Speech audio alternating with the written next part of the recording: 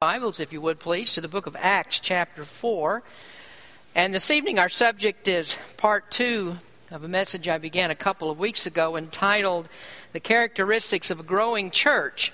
And this is the final message on the series, in our series of evangelism, and I thought it was appropriate that we would end with the sermon on church growth. The object of evangelism is to increase the numbers of people that are in the kingdom of God. And lest you be confused about this, there is a difference in the kingdom of God and the church. And I hadn't planned tonight to go into those differences, and so I won't. But we will very shortly take up that subject. When we get to Matthew chapter 16, we'll see the difference between the kingdom and the church. But for now, you can just take this simple word from me on this, that an addition to the kingdom of God is not necessarily an addition to the church, but an addition to the church is an addition to the kingdom of God. Now let me say that again, so if you missed it. Every addition to the kingdom is not an addition to the church, but every addition to the church is an addition to the kingdom. And so our goal as a church then is to witness to people in order to bring them into the kingdom of God so they can enter the kingdom of God. As Jesus said to Nicodemus, except a man be born again, he cannot enter or he cannot see the kingdom of God. And so we preach in order that the Holy Spirit might take the word that we preach and work regeneration in the heart of the sinner and bring him to the knowledge of Christ and to repentance and faith so he can trust in, that sinner can trust in Christ. And then we bring those people, our goal is to bring them into the church where we can teach them, where we can help to build their faith and to make them productive servants of God within his church. And that's the way that a church grows. Every person becomes a minister. And when we follow the advice of that song, each one reach one, then that's the way that the Lord grows his church. Now, the model for church growth is found in the book of Acts. This is the history of the church in the first century. And here's where we find a blueprint for how a good, vibrant, excited church can be a beacon for Christ in this world that's gone so terribly wrong. Now, I'd like to begin reading tonight in the 23rd verse of chapter 4. And you should be familiar with this passage by now. We've read it a couple of times. And this is after the apostles' first experience of persecution for preaching the gospel. And we would expect that after persecution that we would find a very dejected group, that they would be weak and they would be depressed. But instead what we find in the scriptures is a group of people that ask God to give them more boldness to keep on preaching the Word of God. Now, if you'll look here at our text, and I might add this comment too before we begin here, that we are in a time in our own church history that I can feel some of this among the membership of the church, that we're a little bit disappointed, maybe some sadness and anxiety over difficulties that we've had in the church for the last couple of years. And thank the Lord, we're not talking about moral difficulties. We haven't had moral problems in the leadership like some churches have had. We haven't had any divisions over doctrine, and we thank the Lord for that as well. But what we are experiencing is this economic downturn in this particular part of the country, which seems, we seem to be harder hit than a lot of other places. And so we've had people leave the church, going to look for jobs, and left for other financial reasons or something usually along those lines.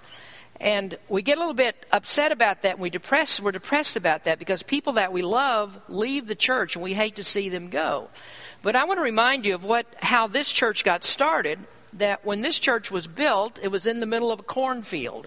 There was nobody around. This was out in the middle of nowhere. And a man and his wife and a few helpers started a church here, and over the years that church grew. And I believe that the Lord who started this church can do the same thing today. He's the one who builds the church, and he hasn't gone out of business. And if we take care of the Lord's business, then we'll see our church grow and be what God wants it to be. Now, if you look then at Acts chapter 4, verse number 23, as I said, this is after the apostles had been experienced some persecution for preaching, and they had been brought before the Jewish council. Verse number 23 says, "And being let go, they went to their own company and reported all that the chief priests and elders had said unto them. And when they heard that, they lifted up their voice to God with one accord, and said, Lord, thou art God, which hast made heaven and earth, and the sea and all that in them is, who by the mouth of thy servant David hast said, Why did the heathen rage, and the people imagine vain things? The kings of the earth stood up, and the rulers were gathered together against the Lord and against his Christ.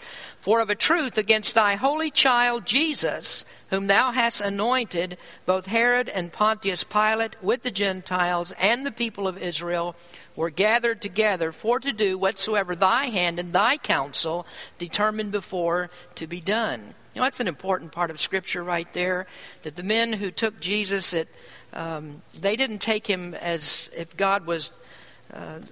they were doing something that God was not going to allow them to do, and God was powerless to let them take Christ, or that Christ himself was powerless to do anything about it. But here the Word of God says that they did exactly what God had appointed for them to do. Jesus knew what would happen to him when he came to this earth. Verse 29, "And now, Lord, let their threatenings, behold their threatenings, and grant unto thy servants that with all boldness they may speak thy word, by stretching forth thine hand to heal, and that signs and wonders may be done by thy name, or by the name of thy holy child Jesus. And when they had prayed, the place was shaken where they were assembled together, and they were all filled with the Holy Ghost, and they spake the word of God with boldness. And the multitude of them that believed were of one heart and of one soul. Neither said any of them that aught of the things which he possessed was his own, but they had all things common. And with great power gave the apostles witness of the resurrection of the Lord Jesus, and great grace was upon them all. Neither was there any among them that lacked, for as many as were possessors of lands or houses sold them, and brought the prices of the things that were sold, and laid them down at the apostles' feet, and distribution was made unto every man according as he had need." A true New Testament church does not just spring up, and by virtue of it being here or being in the world, just begins to conquer the world for Christ. The church has to have a certain character. There has to be certain characteristics that are present in order for a church to become a growing church. And if you listen to church growth experts, they will tell you that the growth of a church is always centered on or revolving around the marketing plans that a church can put into place, all the gimmicks that can be used, or the contextualization. And almost all of that is centered in human effort, so that what comes out of it is a weak and a watered down gospel, or practically no gospel at all. Well, Jesus was in no mood for a change in the message of the gospel. And when he was confronted with a different idea about how to worship God, he said, God is a spirit, and they that worship him must worship him in spirit and in truth. Now, I want to take you back to the first thought that we had in the message a couple of weeks ago. And we learned this about this church. It was a growing church because it was a worshiping church. The psalmist said, "Give unto the Lord the glory due unto his name. Worship the Lord in the beauty of holiness." That is the most important duty of a church. That is for us to worship the Lord. And that's because the church belongs to him. All the work that we do in the church is his work. God expects and he demands from his people that we would worship him. From all of the creation, God expects worship. The Bible says that the heavens declare the glory of God. And I'm sure most of you are probably familiar with Psalm 19 that begins that way. The heavens declare the glory of God. The Bible is telling us that the creation shows the handiwork of God, so that inanimate things speak the glory of God. And yet it's God's rational creatures, the ones who really ought to know better, that don't give God the glory that he deserves. Now, this is what God expects from his people. He says, you are to worship me. And so we start everything that we do with the worship of God. We worship him through the word, and that requires our presence here to hear it. We worship him with our praise. We worship Him for who He is, praising Him for all the bountiful provisions that God has given. We praise Him for the power that gives us life and breath in all things. We praise Him for His providence. We know that whatever happens in our church happens because we are guided by the providence of God. And then we see that the early church worshiped God with their prayers. They were praying people. And they got what they needed because they asked God for it. Not asking is the key to not receiving. And so what we have to do is change that statement around to a positive one. As the Word of God states it, ask and ye shall receive. And then very importantly, they worship God with Holy Spirit power. Verse 31 says, and when they had prayed, the place was shaken where they were assembled together, and they were all filled with the Holy Ghost, and they spake the word of God with boldness. So that was the subject last time. We talked about worship, and as I've said, nothing happens here until we worship God in spirit and in truth. Nothing is going to happen in the way of church growth in the way it should until we open our hearts to God and we worship and we glorify Him. Well, we need to move on this evening to consider other characteristics of a growing church. And there are many that we could find in this passage, many more aspects of it that we can find in Scripture.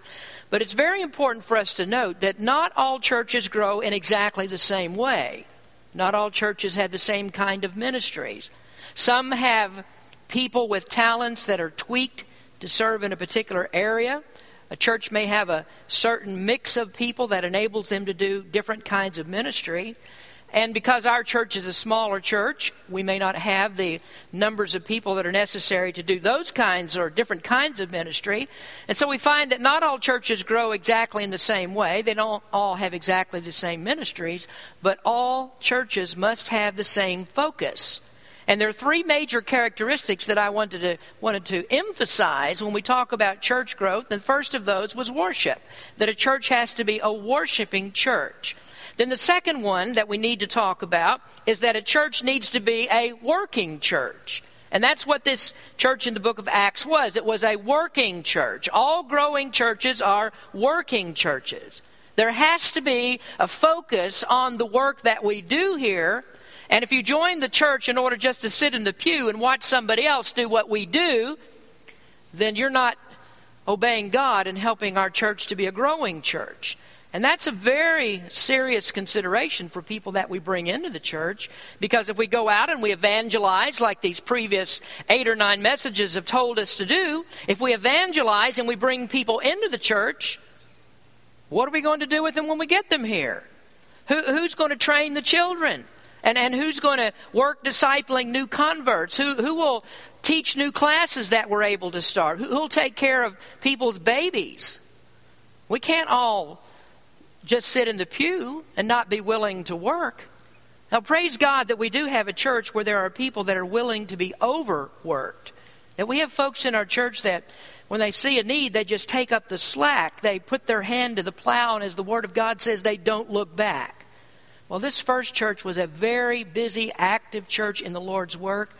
And I want you to hear this especially, that they were active in the lives of each other. Now, let's consider that work for just a few minutes. First of all, the reason for their work. And I really think you ought to take some notes on some of this stuff so that you don't forget about it. But verse 32 says, and the multitude of them that believed were of one heart and of one soul. Neither said any of them that aught of the things which he possessed was his own, but they had all things common. I don't mind telling you that there is a variety of opinions as to what that verse actually means. Some have proposed that this was a church that was in total communal living. And if they were, then that's not necessarily a pattern for all churches, because we find other churches in the New Testament that didn't work this way. And if they did they were a communal church, then they did that out of necessity. But rather than just accepting that this is a communal church, I read a comment some years ago by Henry Morris that swayed my opinion somewhat as to what this means. But Morris says that the word common here in this place means ordinary. That those that were well off, and I'm talking about those who have a lot of material goods, those that were well off considered what they had was just ordinary. These are things that were supplied by God. They were ordinary things that God does. And so they were willing to part with what they had for any reason that might be beneficial to the whole group of Christians. Now, I like that interpretation. It makes sense to me. But whatever interpretation of this we take, this is a group that is definitely not forced. They're not coerced into forfeiting their goods. And we've all heard of these religious communities or communes where people are brainwashed and they turn everything they have over to some religious nut. That's definitely not the case here. These are not people that are coerced into giving. These are people that freely gave of themselves. And so what it does tell us is that there are some very definite reasons for working together. There's reasons for this. Now, we look at this and we see first that they shared a common love. The Bible says here that they were of one heart. And I think that's a love that really can't be adequately described in human terms, because we're not talking here about something that people normally do. This I think is a melding together of the hearts of the people by the Holy Spirit. And this is something that goes beyond normal human relationships. God put something extra special into the lives of this church, so they really did care about one another. Have you ever thought about the reason that you care so much about a person on the other side or the opposite side of this auditorium when they're a brother and sister in Christ and yet they're not a blood relative of yours? You don't have any obligation, you would think, as far as your blood is concerned. You might have only known a person just a short time. But when we stand up here and we talk about people that have needs and we want to pray for people, or we might take a special offering for someone, people don't usually come and ask me, well, who's that special offering going to? Who's going to receive that? Because I might not want to give unless I know who that person is. Nobody ever asks me that. And you know why? Because people in the same church care about one another, that it doesn't make any difference who it is. They just want to help somebody.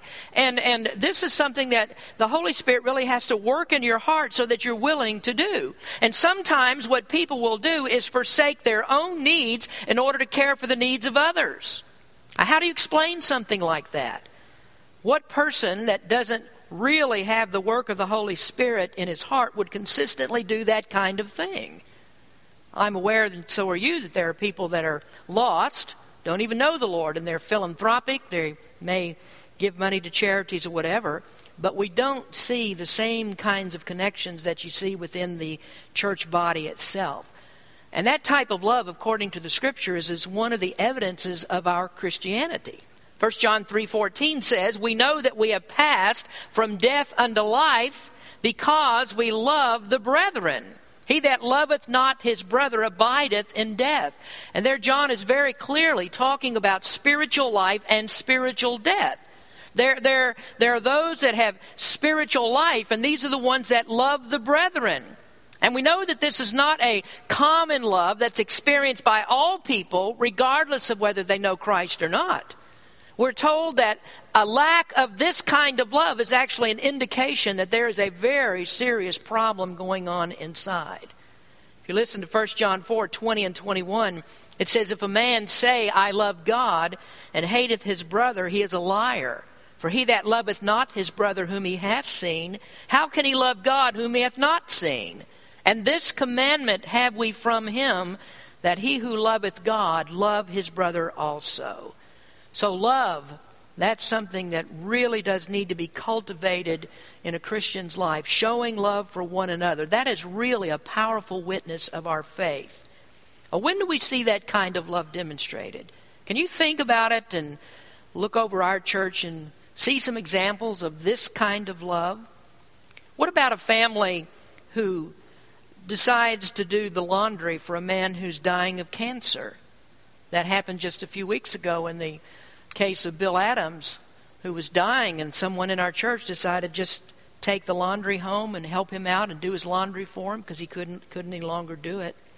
What about members of the church that would take a part of their day and take someone to the doctor that has no way to get there, take them to the hospital and sit with them when they're going to have a surgery, sit in a hospital room and wait that out and just comfort those people as they go through something like that?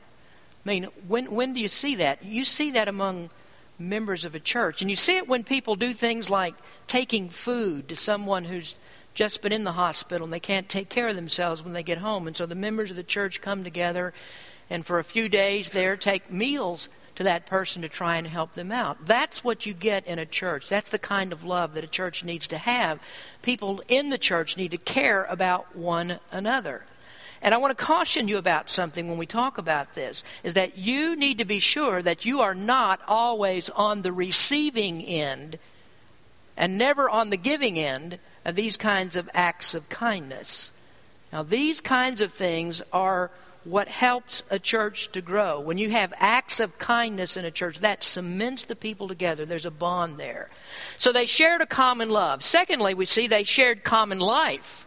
And notice these words, the multitude of them that believed were of one heart and of one soul. One heart might be easy for us to understand as common purpose, but the words here, one soul, that's not a repetition of the first thought. This has very special, significant meaning. I like John Gill's comment on this. He says there was an entire consent and agreement in doctrine. In matters of faith, they were all of one mind and judgment, and there was a perfect harmony in their practice. They all performed the same duties and observed the same commands and ordinances, and all pursued the same interest and had the same ends and views, and there was a strict union to their affections to each other. Their souls were knit to one another, so that there was, but as it were, one soul in this large body of Christians. That really fits Paul's development of church doctrine in 1 Corinthians. There he talks about the church is a body, that we're all members of one body. And this body comes together and we have all these different body parts, but we all work together as one whole living, breathing organism. Now, I'm especially struck by the beginning of Gill's statement. He says, there was entire consent and agreement in doctrine. In matters of faith, they are of one mind and one judgment. And there's where you find the reason that we very stringently hold to one core system of belief. What you don't find in this church is a hodgepodge of all different types of doctrines that have been brought in and mixed together into one group that calls themselves Christian. We don't accept all the doctrines that are out there that people call Christian. The doctrine of the church is the life of the church. And what you can never have is you can never have competition in doctrine. What that does is to cause strife and division in a church. Whenever you let an aberrant doctrine get hold, then you're going to end up with aberrant church growth. Unbiblical doctrine is a cancerous tumor that grows in a church and will destroy it. It will actually kill it. So what we can't have to have a unified growing church is to have somebody who undermines the doctrine that's being taught from the pulpit. We all have to be in agreement with the doctrine that's being taught. Now, churches put out statements of faith for this purpose, and they do that so that we all understand that we agree on the doctrines that ought to be taught to the body of the church. The Bible tells us what is the truth and what should be taught, and the church as one soul and one body needs to stick as a coherent mass to that one doctrine, and we all need to work together in that doctrine. Well, what happens when a church loves as it should and when the life of the church is as it should be? Well, we'll look at that next, and that's the results of the work. If you'll look at verses 34 and 35, neither was there any among them that lacked, for as many as were possessors of lands and houses sold them and brought the prices of the things that were sold and laid them down at the apostles' feet, and distribution was made to every man according as he had need. Now, when you begin to work in the church instead of just sitting, I promise that it's going to make a difference in you. One of the things it'll do is make you physically tired. That happens. But it also makes you physically fit. And perhaps you don't start out gung-ho at first, and you're just kind of skeptical about getting involved with things. But when you do become involved in your church, that's when you become more and more molded into the image of Christ. Now, what do we find with this church? What kind of results are there from their work? Well, we see that there was servanthood. And that's the willingness to be used in the service of others. Now, I mentioned a moment ago that while we were discussing this uncommon love that's felt among church members, this is a love that actually leads you into the service of others. That's the character of Christ. What we're trying to do is be molded into the image of Christ, and becoming a servant of other people puts us into that image that Christ bore for us. Philippians bears down on that principle in the 2nd chapter, where Paul writes, "Let nothing be done through strife or vainglory, but in lowliness of mind let each esteem other better than themselves. Look not every man on his own things, but every man also on the things of others. Let this mind be in you," listen, "which was also in Christ Jesus." That's the mind of Christ. When you become the servants of others, you have the mind of Christ. And what we're talking about here is not somebody that really wants to have their way all the time. This is where you defer to other people. There are some people in the church that think it's their job to keep everybody straight. I mean, this is my responsibility. My responsibility is to watch you and make sure that you do what's right. And usually when you have somebody like that, it means that everything must go their way or they're unhappy people. Lots of folks want to be the Pope in the church.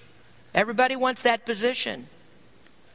We should not have one person or one family that has supreme power in the church. What God wants us to do is to love one another and serve one another with the mind of Christ. Well, these were people like that. Philippians says that Jesus took on him the form of a servant, and so those that are Christ-like will do likewise. The second result of their work is selflessness. And that's also found in Philippians. When you regard others more highly than you, then the needs of others will come first. And that's a difficult concept for us to grasp, and one that's difficult for us to fulfill. And you know why? Because it's not natural. It's not natural to think that my needs are secondary to someone else's needs. Not natural. But isn't that what Jesus came to do? He came to change the human nature. And we receive a new nature when we trust in Christ. Where's the evidence of that? Well, it's in these kinds of things. You become selfless. And one of the blessings that I had in my early married life was with my mother-in-law. I know I joke about these things quite a bit, but my mother-in-law, she's passed away some years ago, and she was a really good mother-in-law. One of the things that she did was that she always, with her children and her grandchildren, she always put herself behind those kids. I mean, when she didn't have very much, she would go without. She would go without herself in order to give that to someone else. Whenever there was any extra money, and when there was little money, she made sure that she gave up what she had in order to take care of the needs of her family. My dad was like that in his ministry. He actually gave away thousands of dollars to people that needed help, and he never expected any return. One of the memories of my early childhood was there was a family in the church that was losing their house, and this is not like we have today where you have all the problems with people losing their houses now because of the way the economy has gone. They were losing their house for another reason. These were people that were members of the church, or at least the mother and the children were members of the church, and the dad was, I guess you just say he was a sorry drunkard, because what he did was just drink up all of the money, and so they didn't have money to pay their house payments, and they were getting ready to be set out on the street. And so my dad bought their house and allowed them to live in it. Now, he wasn't a rich man, but God gave him the resources to do this. Instead of keeping that money for himself, he went and bought their house, then allowed those people to live in it. Well, what happened after a few years was this was a family that got crossways with the church, and so they turned against my dad. But he never became bitter about that, and it never did stop him from helping anybody that he could. And I wish I had as much character as my dad to do many of the things that he did, but he was a good example for me. And in the end, the more that he gave, the more that God blessed him. So selflessness, that's a characteristic of a true Christian. And we know that Jesus was the ultimate in selflessness. He said, "Greater love hath no man than this, than a man lay down his life for his friends." And then thirdly, a result of their work and God working in them is sacrifice. The result was sacrifice. And I think what we need to do is think over our lives as Christians and just count up, maybe even make a list, if there's anything to put on it, of the things in your life that you have sacrificed for Christ. What have you sacrificed for your church? How much of your time have you given up? Do you bring in your tithes and offerings as you should, as God requires? Here we have people that went beyond the ordinary. I mean, so much so that we see here, the Bible says that they were willing to sell all of their possessions. They didn't count anything material as something they had to hold on to. They sold all of their possessions and brought the money in so that all the needs of the people could be met. A growing church is a church that is filled with personal sacrifice. And again, isn't that the mind of Christ? We're striving to be like Him. You go on reading in that passage in Philippians chapter 2, and there you find Christ's humility spoken of in the passage, that He came and gave His life for others. The Apostle Paul learned that lesson. He said, "Be followers of me as I also am of Christ." And he was willing to do what Christ did. Now, here's what he said to a less than appreciative church. This was to the Corinthian church. He wrote this in 2 Corinthians, "And I will very gladly spend and be spent for you, though the more abundantly I love you, the less I be loved." You know, that's a hard thing right there, isn't it? Is that to do something for people that maybe turn on you, do something for people that don't appreciate what you do for them, but you're not looking for their approbation. You're looking for commendation from the Lord Jesus Christ, because this is the example of the way that He loved. You look at what Christ did for us. He came to this world and died for us when He got no love in return. We didn't love Christ. We didn't care anything about Him, but that didn't stop Him from going to the sacrifice of the cross. So servanthood and selflessness and sacrifice, those kinds of characteristics would make anybody want to be a part of a church that practices such things. So do you want a growing church? Then you need to check out where you are on the list of all these personal Christian characteristics. So we see the church is a worshiping church, it's a working church. And then finally this evening, the subject of our series, we come back full circle to that, and that is they were a witnessing church. Verse 33 says, "And with great power gave the apostles witness of the resurrection of the Lord Jesus, and great grace was upon them all."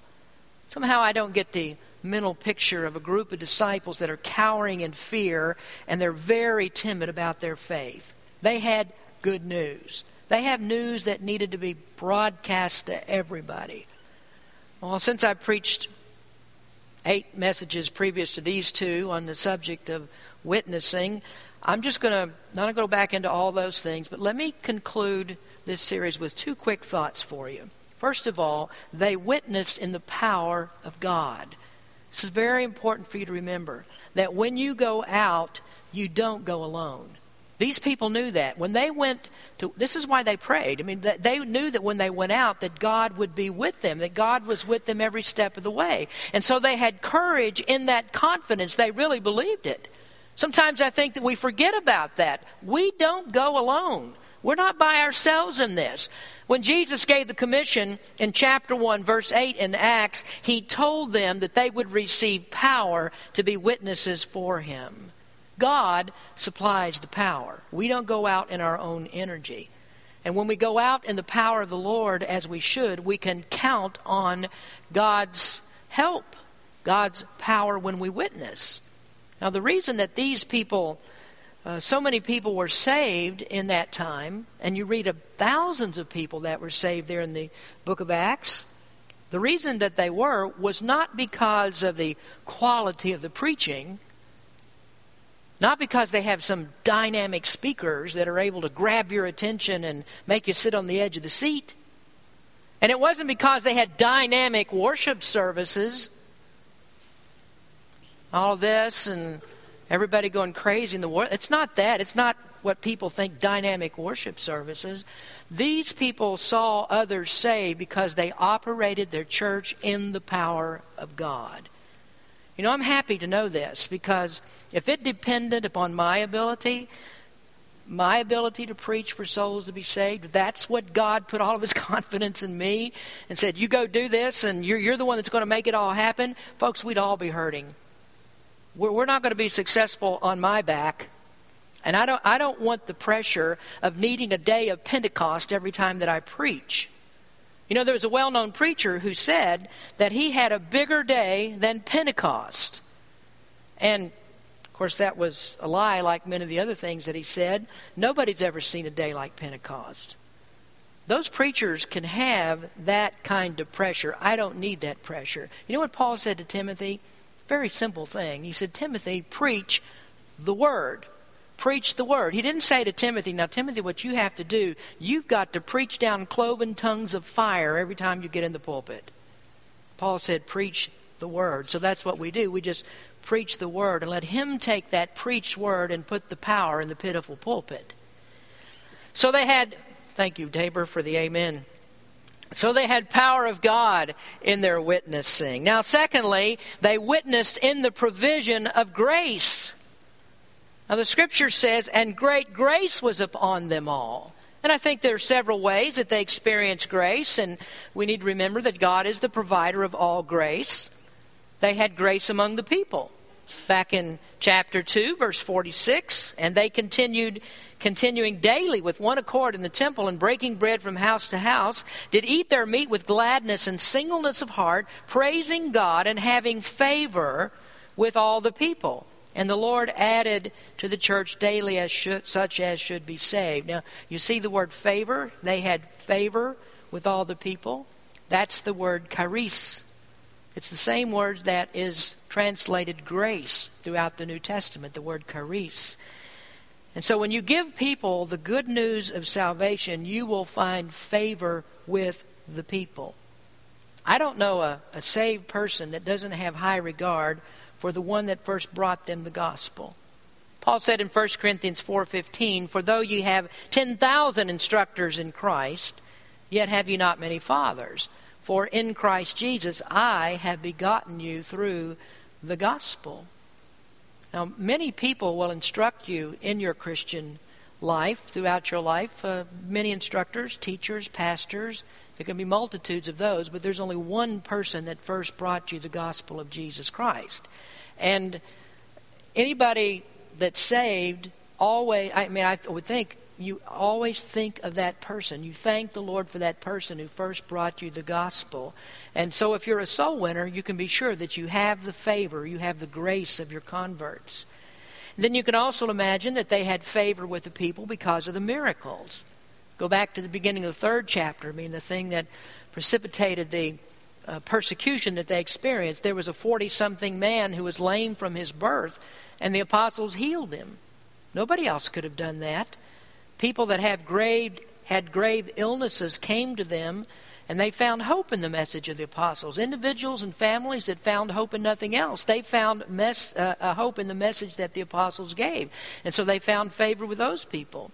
And then there was also grace upon these because they were the first to receive the dispensation of the Holy Spirit. They were the members of the church that received the baptism of the Holy Spirit. Now, despite what you hear, this is the only group in all the history of the world that ever has or ever will have an actual baptism in the Holy Spirit. This is a one-time occurrence. And when the Holy Spirit came, He validated these saints. He sanctioned them as a church, and they were the witness for Christ in the world. And then great grace was upon them because they were under the protecting hand of God. And that's what they prayed for in verses 29 and 30. And now, Lord, behold their threatenings, and grant unto thy servants that with all boldness they may speak thy word, by stretching forth thine hand to heal, and that signs and wonders may be done by the name of thy holy child Jesus. You see, if God had not protected this group, then before they ever got started, the Jews and the Romans would have squashed them like bugs. There is no other reason why they were able to continue and do what they did unless they were under the protecting hand of God. God's grace was upon them. And we thank the Lord for that. Every one of us should thank the Lord for that, because they were faithful to preach the gospel and do what God told them to do. That is the reason why we have it today. It's why we are able to sit in a church like this tonight. If it wasn't for them, there would be nobody here. There would be no one to preach to us, because the gospel would have died out. God knew that, and so He put His protecting hand upon them. Now, what I want as a minister here, as the pastor of this church, is I want that same kind of power and protection that God gave them. I want the same worship that they had. I want the same work that they did. I want the same desires. I want the same ability. And for this to be a growing church, we must desire these things to be a part of our church. At a very minimum, we have to have these characteristics. We have to worship, we have to work, and we must witness for Christ. I thank the Lord that I'm able to be a part of Berean. I mean, I praise His name for that. I make a conscious effort in these trying times that we've had in the past months and years with people that have left because of the economy. I have to make a conscious effort not to be discouraged by those things. But I'm always lifted up because I know that it's Satan who plants those seeds of doubt. That's what he wants us to be. He wants us to be discouraged. He wants us to be defeated. He wants us to sit here and say, woe is me. What are we going to do? Well, it's not a matter of what we're going to do. It's a matter of what God will do through us. And if we give ourselves to Him and we have these kinds of characteristics in our lives, God will work through us. So we may not be a church with 1,000 members, but we're still a great church. We're still a church that God can use. We have people that are spiritual. We have people that are servants. We have people that are selfless. There are people here that are sacrificial. We have common love. We have common committed lives. And God says if you have that, and you all pull together, and you all work together with His help, we will become a growing church. And that's what we want God to do for us. That's what we want here. We want to bring those souls into the kingdom of God. Let's pray. Father, we thank You for Your great blessings. We're thankful, Lord, that we have a church here that we can come to and we can worship You. And Lord, we have people that we love and that we can work with. And just so many people that give of themselves. We're so thankful for that. But I also know this, Lord, that there's none of us that gives all that we can give. There's plenty of us that have held things back, and we're really not working as hard as we should, not witnessing as much as we should, not praying as much as we should. I pray, Lord, You would change our minds about that and help us to see, if we want to be a growing church, all of these things we've talked about, the love, the servanthood, the selflessness, the sacrifice, all of that, that's the ingredients to make the church grow. Lord, help us, and we surrender everything to You. In Jesus' name we pray. Amen.